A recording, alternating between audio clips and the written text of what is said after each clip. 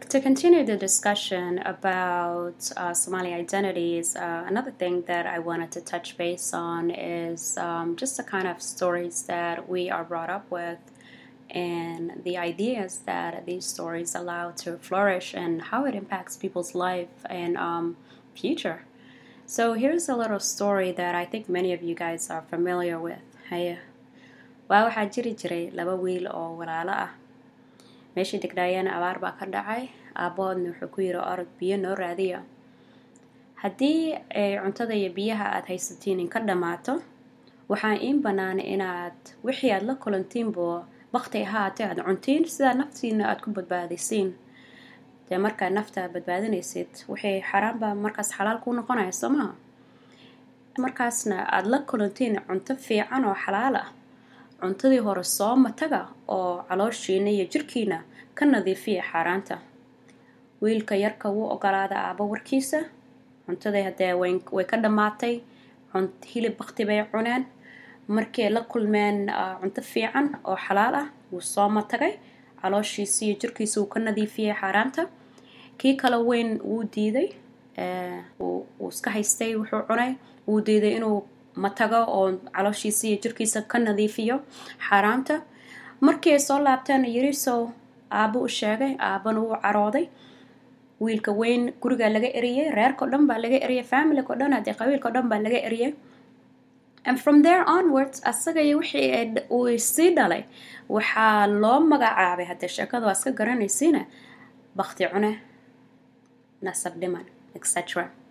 So we have these stories that are prevalent like in our community.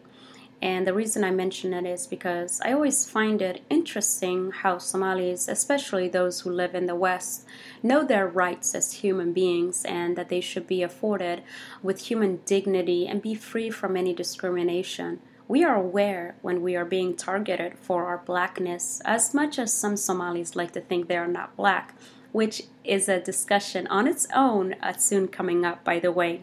Discrimination due to religion, Islamophobia, and things of that nature, and also due to immigrant status, or perhaps maybe that particular person's lack of mastery of the English language. We know these things. We peep it, we recognize it, and we don't like it, and we take it to the streets and fight back.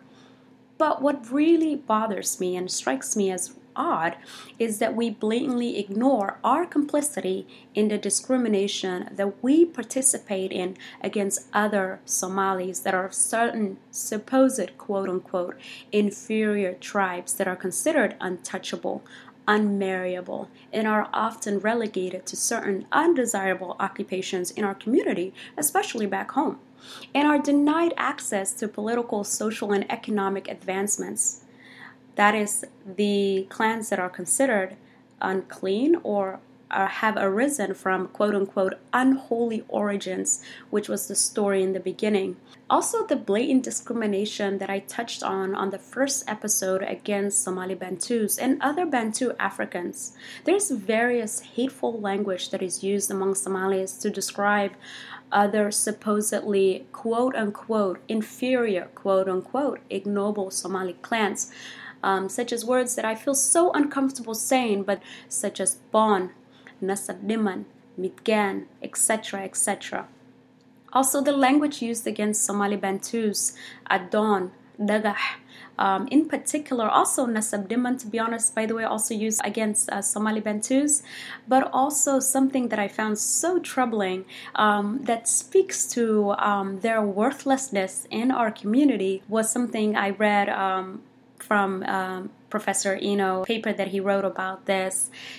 Things like Loma Ara, Misa Loma Oya, one who is not avenged or one who is not cried for based on his worthlessness in the community that he or she is a member of. In all the readings that I've done, and anyone is welcome to correct me, and I really like to read more voices about this and more perspective, but often it's members of the marginalized community who are writing about it, objecting to it, fighting and advocating for this discrimination to end. And that is how it happens to work out often historically, that the loudest voices are the people who are directly impacted by this discrimination and others like it, But if they're already in the minority, it's difficult for them to be heard or to get a resolution to this kind of thing unless other people stand up and fight alongside them. People that will tell you today, why do we care? maxaa naga galay? Maxaa waxaan oga hadlaysaaba? Maxaa naga quseeyo? You know, I'm not really talking to those people. They're really hateful people. And I'm really talking to those people that have a sense of humanity and that have a heart and a conscience, you know, and feel compelled as a human being to not treat other people in a terrible manner. Those are the people that I'm really talking to.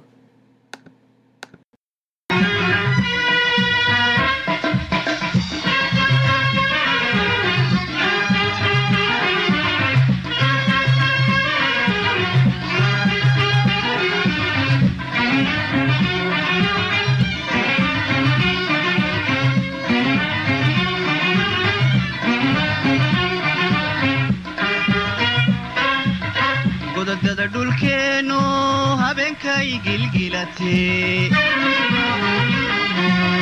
guddidii heshiise golaatooradee sare gododada dhulkeenu habeenkay gilgilatee guddidii heshiise golaatooradee sare taladay ku gooyeen ama geeri aakhiro ama guusha nololeed